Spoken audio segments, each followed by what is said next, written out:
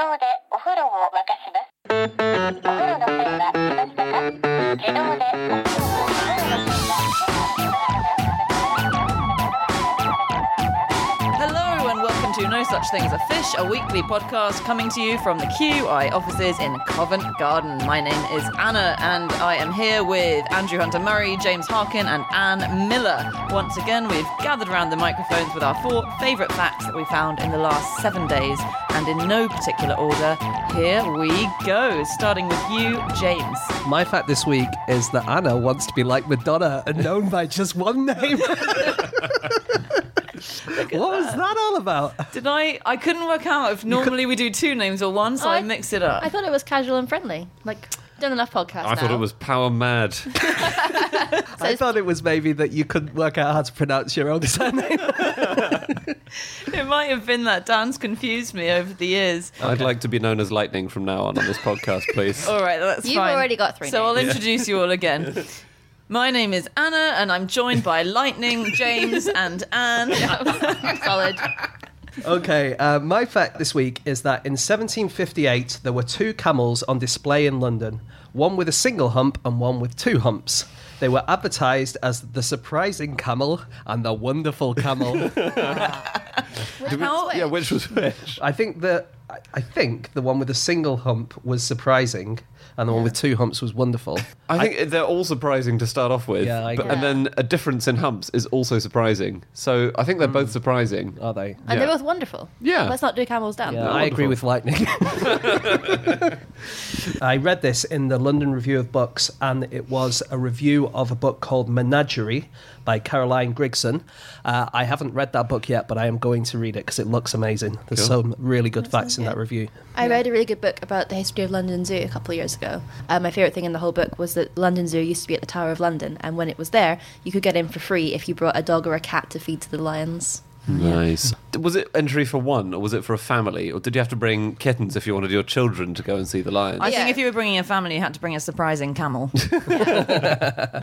So one other thing that I saw, because that book does look incredible, doesn't it? And one other thing that I really like that she spotted is that this was in the age where it was very fashionable, if you're a wealthy person, to bring back lots of exotic animals from various places or to send agents off to get them. And apparently one London merchant asked his agent to send him 2 or 3 apes, but he forgot the R on or, and so he was delivered 203 apes. Where did he put them? I don't know. Apparently a first cargo of 80 apes arrived with a letter promising that more would follow. Wow. There was one other thing in there that George IV had a giraffe at Windsor, and the giraffe didn't flourish very well because it was in Windsor and not where it's supposed to live in Africa. Which is at Sandringham. And when it got sick, they put it down to sympathy for the king's gout. What a load of PR nonsense. Sympathy for the gap. That's outrageous. You can say that, or in an alternative fact universe, you can say that maybe, it was feeling sad because the king was sad. Maybe it was sad. Do you know they have camel wrestling festivals in Turkey? Is that camels wrestling against each other? It is camels wrestling against each other, yeah. But How does a camel wrestle? Yeah, they're on all fours. So. Well, with great difficulty, Yeah. is the old joke. I don't know if that is with camels, but often they do it by showing the 2 combatants a sexy lady, insert animal here. So they might bring on a sexy lady camel and then remove it, and then the 2 blokes remaining say, well, I want it, and little do they know they're not going to get it. Do you know what constitutes a beautiful camel, since you mentioned a sexy lady camel? Long eyelashes. Yeah, they've got lots of eyelashes. They do have lots of eyelashes, although maybe in the camel world, because that's so common, then short eyelashes. Lovely lady humps. So I've been reading about Oman lately because we're researching for the O series, and they have camel beauty contests in Oman. And they're put on by the government, and it's a milking and beauty contest. And a beautiful camel apparently should have a well-proportioned body and face, a long garib, which is the area between the hump and the neck, a clear and huge hump. It needs to have This was written by men, wasn't it? firm ears and pouty lips, big whiskers, and a fur shimmer. Right. And needs good posture, and it needs to be huge. That kind of makes sense, all that stuff, That I all sounds think. quite attractive, doesn't it? Is it of both sexes? As in, do male camels compete against female camels? It just has to be a beautiful camel. Yes. believe so, Really? yeah. I don't think you can tell a male and female camel apart by looking. I don't think you know. I bet you can. It depends where you're looking. In the 18th century, there was a collection of camels on display on the Strand, just around the corner from us. So it was at the Talbot Inn in the Strand, and it belonged to a man called Richard Heppenstall. And so that's exactly where Aldwych Tube Station used to be, which I think is just at Aldwych, isn't it? He tried to lure women in to view his herd of camels, because at the time women were afraid they would be a bit dirty and a bit spitty and a bit smelly. So he advertised them as having breath as sweet as a sow's, which is weird because I didn't think of sows as having particularly sweet breath. But apparently soon afterwards there was a journal article or a newspaper article that reported that the ladies are especially charmed by the camels and express great satisfaction at the sweetness of their breath. See, that's quite high risk, because I read that when a camel spits at you, it's also kind of vomiting at you, because the content of their stomach comes up as well. It's not a spit, is it? Yeah. Oh, So we go, really? oh, it's just spitting. No. Maybe that's what generates such sweet breath, though. Do you know what you could get from a camel if it spat at you? A cold, because one of the 4 common cold viruses originated in camels. No. Yes. Really? Wow. Yeah. And spread to humans. This is according to the German Centre for Infection Research. Yeah, and there are 4 global human, they're called coronaviruses, and there are also things called rhinoviruses, rhino meaning nose. They come from rhinos. Yep. And so one of these main ones apparently has made its way over from camels a long time ago. I don't know if you could still get the same virus inhabiting both, or whether it's come over and now it's only humans. Not sure. Wow. Yeah, still. I didn't know that. A thirsty camel can drink as many as 30 gallons of water in 13 minutes. Okay, which sounds impressive, but I worked that out, and that's 3.25 seconds per pint, and I can drink a pint in less than 3 seconds. Right. So I can drink faster than a camel. It's short and long furlongs, though, isn't it? Well, I would be ahead after the first pint, but then by probably halfway through pint 2, it might overtake me. And then by pint 240, I'd probably be struggling a little bit. So you just have to pick your race when you're challenging the camel to the drinking Yeah. contest. So when you say to the camel, I want a drinking contest, and he says, okay, let's do 240 pints, you go, well, let's start at 1 and see how we get on. And don't do double or quits on the next 239. I didn't realise that there are 3 kinds of camel. I thought Dromedary and Bactrian were the only kinds. But the wild Bactrians apparently have different chromosomes. It's got 3 humps. They found they did a DNA sequencing on it, and it's a different species. Wow.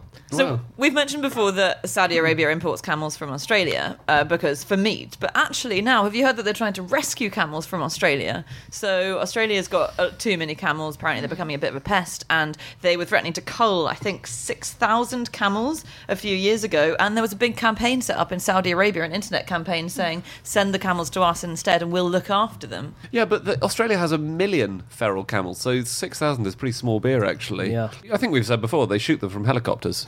Yeah, they do. Apparently, I think this was in the Australian. Apparently, camels in Australia smash water tanks, destroy fences, come up to houses and antagonise people. I don't know how a camel They're antagonises. just trying to blend in.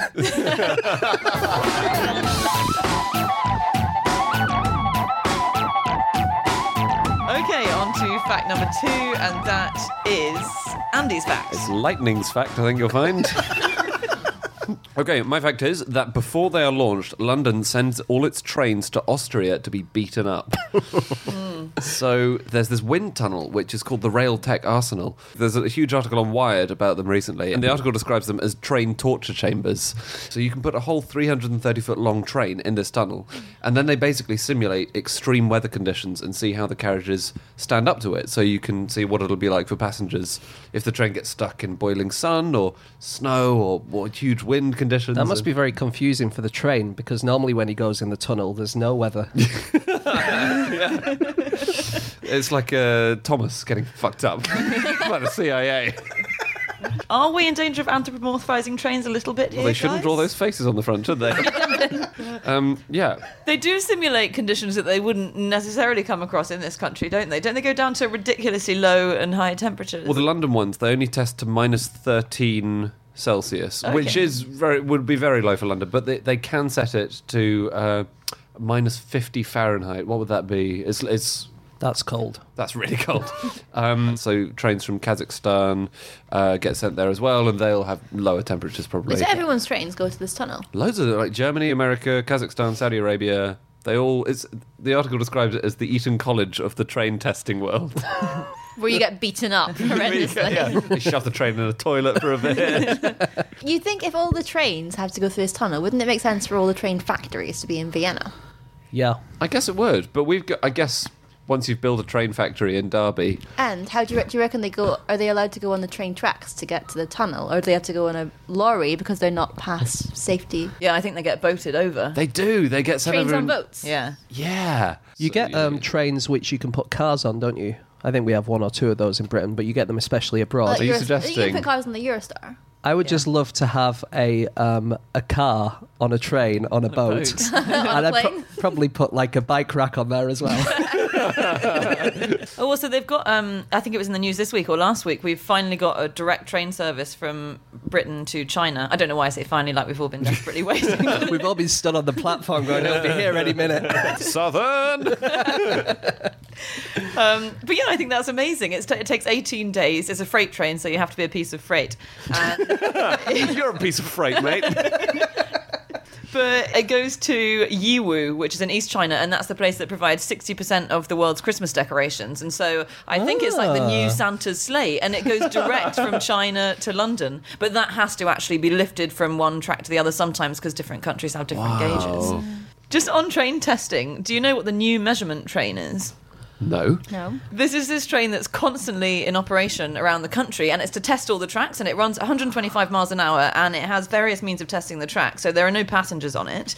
It was made in response to Hatfield, so that was the year 2000, wasn't it? But it's got this amazing technology, so it can test tracks as people would have to at walking pace, but at 125 miles an hour by, for instance, firing lasers at them, and it measures contact with the rails, and it measures the electrical supply, and in some places you need to have a tilt on trains. It checks that the tilt isn't too much so it won't crash into a cliff next to it or something. And these are running around the country at all times. So there are 100-mile-an-hour trains going around the country firing lasers at things. Correct. It's so cool. They're really cool, yeah. Have you heard about Operation Smash Hit? Is it about 1970s pop stars? It's not. It's very well named. God. No, it was an experiment they did in 1984 in July by the British Central Electricity Generating Board. And what they did was they got a train and they set it to smash at 100 miles an hour into a flask of nuclear waste. What? A flask. And they televised this. Flask of nuclear waste. Yeah, so they had these new ways of storing nuclear material, hazardous material, in these flasks, right? And very strongly built flasks. And they set one of these up on a track and they sort of wedged it into concrete. And this is an old bit of testing track they didn't need to use anymore. And they got an old train they didn't need and they set it going at 100 miles an hour. And then they put it on TV. Millions of people watched it all around the world. And it was to show how safe these nuclear flasks were because it didn't break. Oh, It wow. barely lost any of its pressure at all. It was, and this was the final of a series of experiments they did where they engulfed them in flames, these flasks, and they dropped them from a big height. That's amazing. And they did all these Looney Tunes experiments just to show you cannot break into these. It was to reassure the public. It's high risk though, because if one of those goes wrong, sorry, we just wiped out the country. So France has had problems with trains lately. And I think it's important that we smash the myth that France is the train king of Europe because in 2014... Finally. Yeah, come on then. So who is the king of trains? The train king of Europe. Who is Well, it? I think we should enter ourselves into the contest because France is out, right? In Yeah. 2014, I think we've mentioned before, they made those trains that are too wide for their stations. Do you remember? So they spent billions. That's pretty embarrassing for the train king of Europe. So they'd spent 15 billion euros on these trains. They were too wide, so they had to amend thousands of platforms across France, so they fitted them. And then the following year, they made trains that are too tall to get through tunnels to take them into Italy. Wow, so who's going to be your new train king of Europe, Anna? Well, like I say, I think we're in with a shot, guys. I would have thought Switzerland, but I was on a train in Switzerland last week and it got cancelled. And I had to walk across to another platform.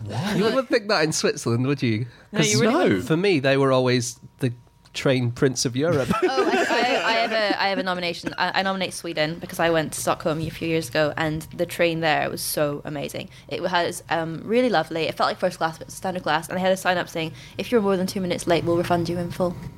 2 minutes. Yeah. Wow. That's It was good. the Airport Express train, but that was a pretty good deal. So I nominate Sweden for Train King. Okay. Look, these nominations have all been accepted and will be duly considered. I'm a train Republican. I think we should put all the trains in a shed.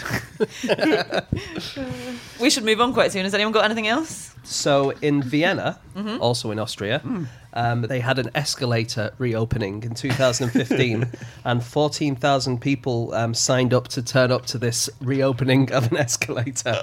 In the end, a good few hundred people turned up, and the party just got out of hand, and police had to be called to calm the crowd down. Did someone afterwards say, well, that escalated quickly?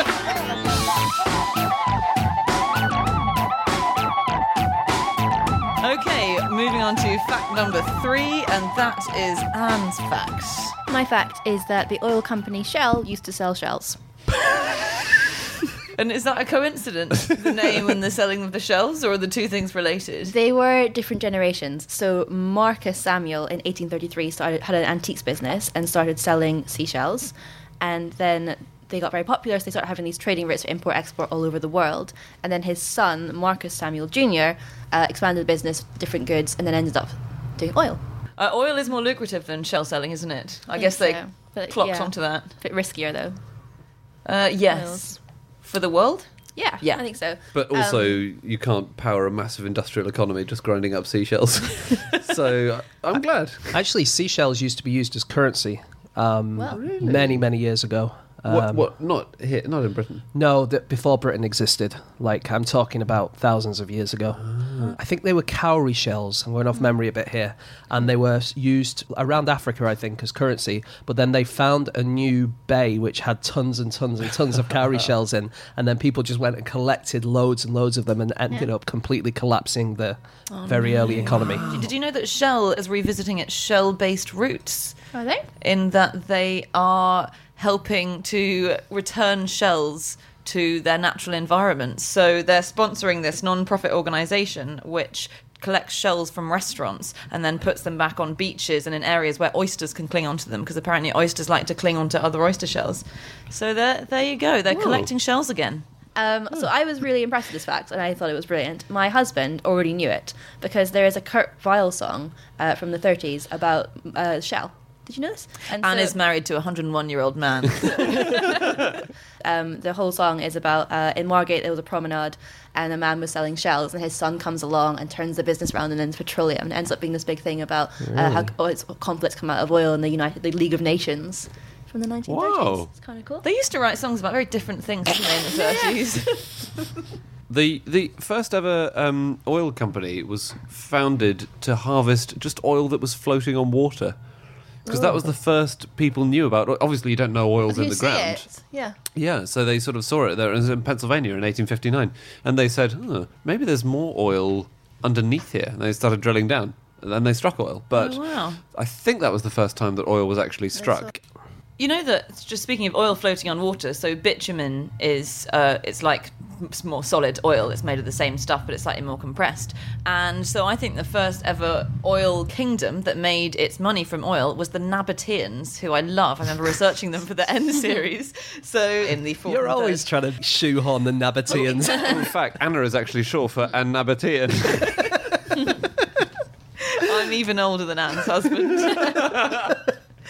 No, this is incredible. They made their money because they were near the Dead Sea. So they based their kingdom around the Dead Sea. And they noticed these lumps of bitumen floating in the Dead Sea. And they were islands of tar. And the Egyptians liked to buy tar because they were used in the mummifying process for embalming. And they were also used for waterproofing boats. And so the Nabateans went and swam out to these islands on the Dead Sea. Easy to swim in it because you float. And they collected this bitumen, sold it to the Egyptians. And that's how they got so rich. And that's how they had the biggest kingdom of that time. That is great. Isn't that cool? That's really good. Love the Nabateans. Do you know someone who wrote about seashells was Edgar Allan Poe? Did he? He wrote a book called The Conchologist's First Book, and it was his best-selling book. No. Was it? Yes, and also he didn't write it really. It's so the original author said, "Can you rewrite this and sort of remix it in a Yeah. cheaper way?" But like, don't tell the publishers that you're doing this, because the publishers didn't want the author to do this, but the author wanted to make extra money. Wow. Like a Spark Notes version of the Yeah. original book. And Poe needed the money, so he reordered the picture. He wrote a preface. One of his biographers, Geoffrey Mayers, said Poe's boring, pedantic, and hair-splitting preface was absolutely guaranteed to torment and discourage even the most passionately interested schoolboy.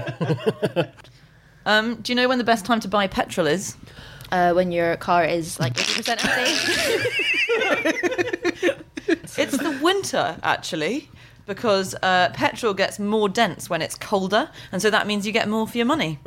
So if you make sure you go and buy your petrol on a cold day, then more of it's going to come out for the same amount, because it's measured by volume. Like how metal expands when it's hot, so bridges change in length. Yeah. You get a different volume of petrol.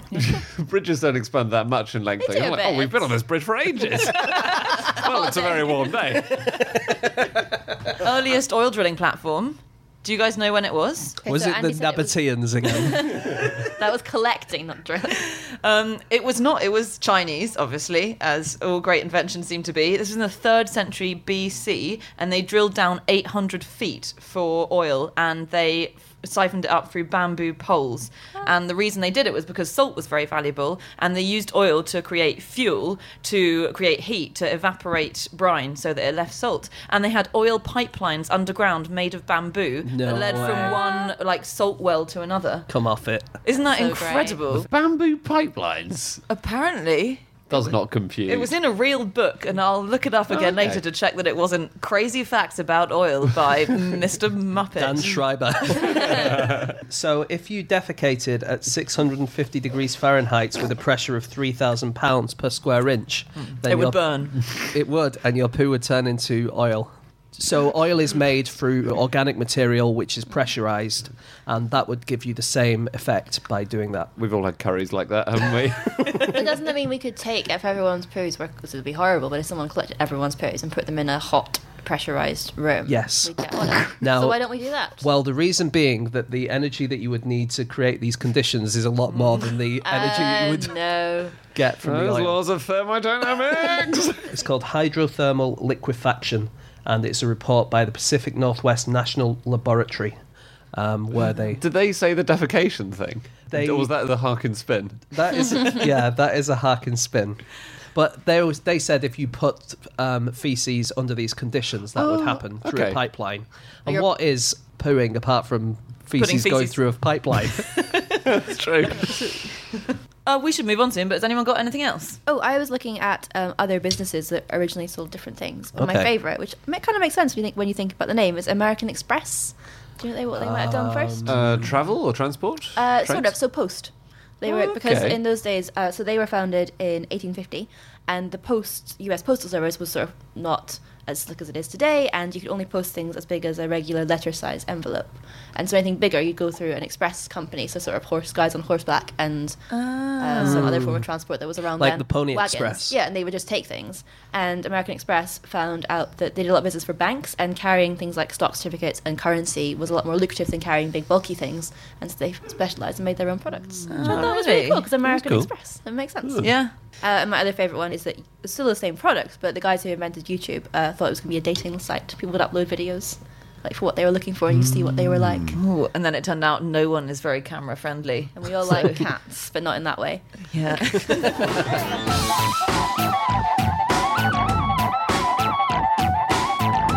Okay, we should move on to our final fact, and that is my fact, which is that when Mozart first performed in Naples, he had to stop to take his ring off halfway through because the audience complained it was a magic ring. A magic ring through which he was producing oil at 650 pressures. Oh dear. That's disgusting. Sorry. It wasn't that kind of ring they were referring But to. Mozart would have liked that, wouldn't he? Because he had a dirty mind. Yeah, he had Yeah, quite a he sense of humour. Yeah. He also wrote about his farts and things. He was obsessively scatological, actually, wasn't it? And I think people have really tried to analyse this and work out why. But he wrote to his cousin quite rude letters very often, and one of them, for instance, was, "Well, I wish you good night." This is a swear warning for any listeners. He said, "Well, I wish you good night, but first shit in your bed and make it burst. Sleep soundly, my love. Into your mouth, your arse, you'll shove." What? And then he wrote another one saying, "I poo on your nose so it runs down your chin." He also wrote a lot of really good stuff, guys. Let's do some of the good stuff. Yeah. He wrote enough music that it would take you 202 hours to listen to all of it. Wow. It's pretty cool. I think they might. This rings a bell from Classic FM. I think they might have just released the complete Mozart 200 hours. 202. 200. Maybe they skipped off the last two. That was all the poo stuff. Yeah, it was the best-selling CD of last year, wasn't it? Or more Mozart CDs were sold than any other artist last year. Mozart loved poo. Yeah. It's possible that poo loves Mozart. There is a sewage treatment plant in Switzerland, and in 2010 they started playing Mozart Nope. to the waist. No. Yes. No. And what? Started dancing or what? I don't know if you've seen Flubber. They claimed that the music's vibrations would help the organisms, the microbes in it, to break down the waste and the cadences and all of these things. So they developed a process to play it. And the man who ran the place is a guy called Anton Stucky, and he said he wasn't actually a fan of Mozart, and they had to convince him quite strongly that it would work to do it. I don't know if they're still doing it, but they did start. Interestingly, if you take human eggs in IVF, they grow better if you play techno music to them. Really? I read that last week in some study or other. Wow. So is this vibration we're thinking?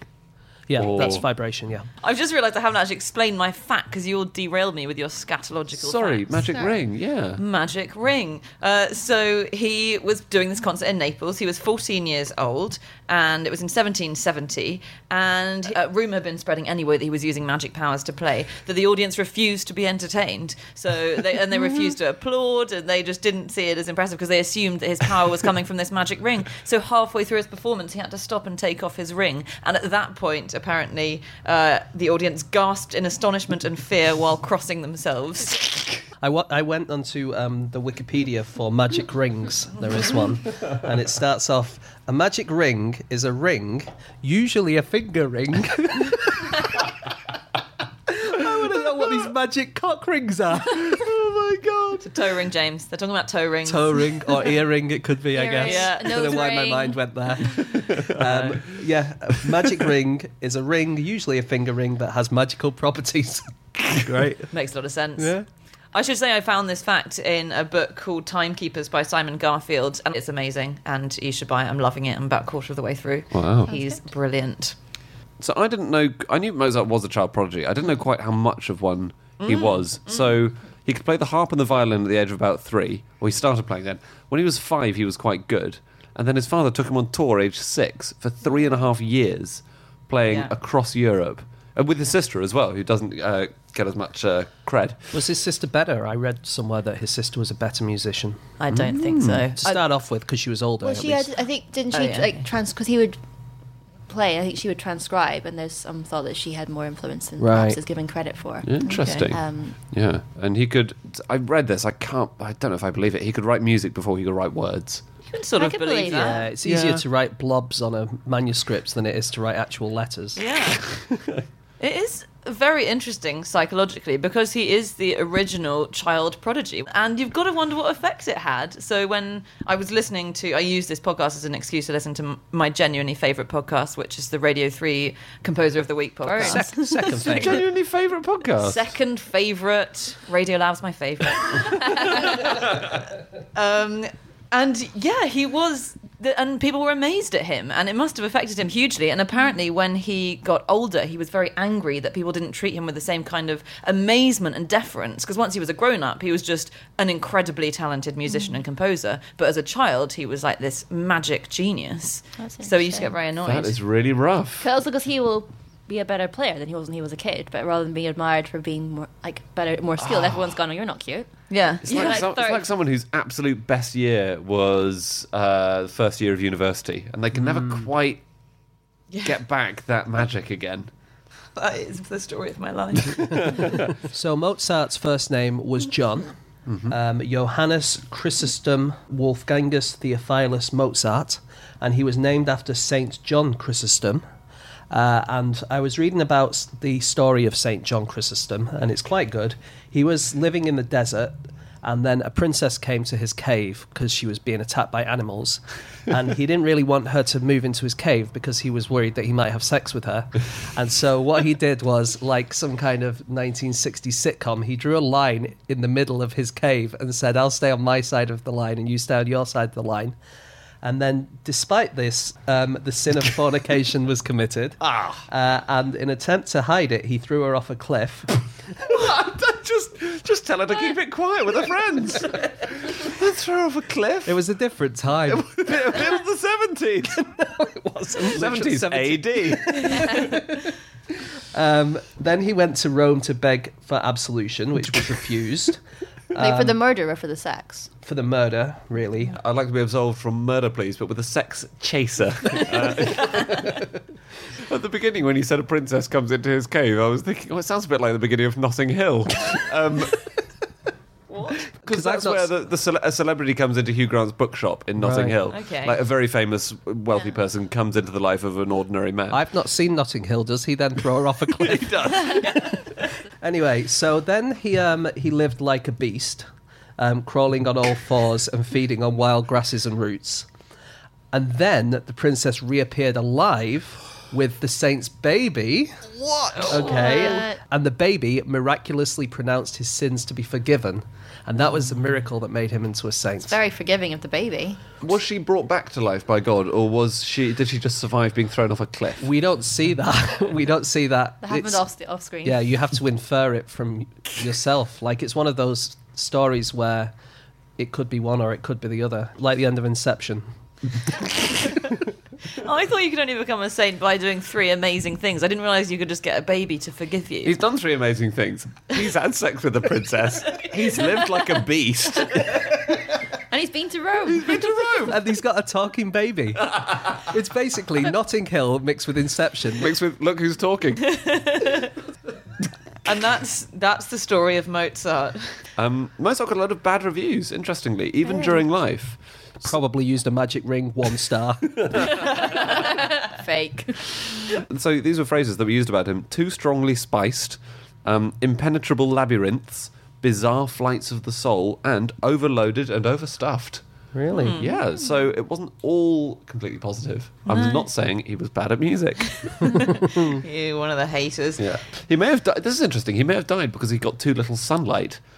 Really? Yeah, because he died so young. He was 35 Yeah. when he died. And he was very nocturnal towards the end of his life. And where he was living, he died about 3 months into the winter. And there's a theory that a contributory factor was lack of vitamin D. Because Really? you can't make vitamin D if you don't get sunlight. So, and there are so many other theories, though. There are about 20 theories at least Yeah. of what killed him. He was also rejected in other ways. So he was rejected in love by the first woman he fell in love with, actually, Aloysia Weber. And he ended up marrying her sister, but he fell in love with her at first. And when asked after his death why she'd turned him down, she just said, "I did not know. I only thought he was such a little man." Rejected because he was too small. And then another person, the Prince-elect of Bavaria, once heard him play, and then afterwards said, "Who would believe that such great things could be hidden in so small a head?"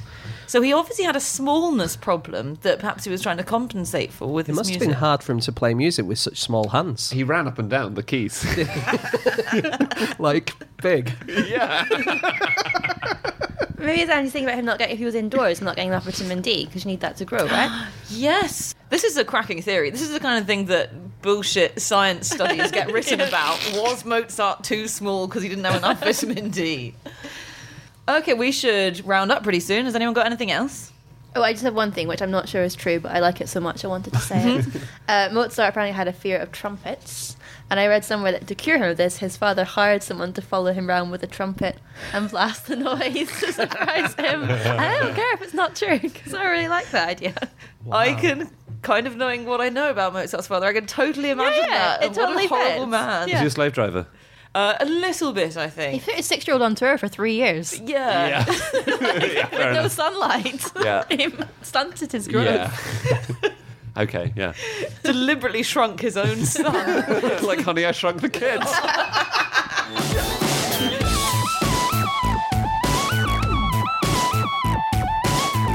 Okay, we should finish on that excellent reference. That's all of our facts for this week. We'll be back again next week with another episode of No Such Thing as a Fish. And in the meantime, you can get in touch with us at our group Twitter account, which is @QI Podcast, or individually. You can get in touch with Andy at Andrew Hunter M. James At Eggshaped. and At Miller_Ann. And you can email me at podcast@qi.com. To hear any of our previous episodes, you can go to nosuchthingsafish.com. Thanks for listening. See you again next week. Bye-bye.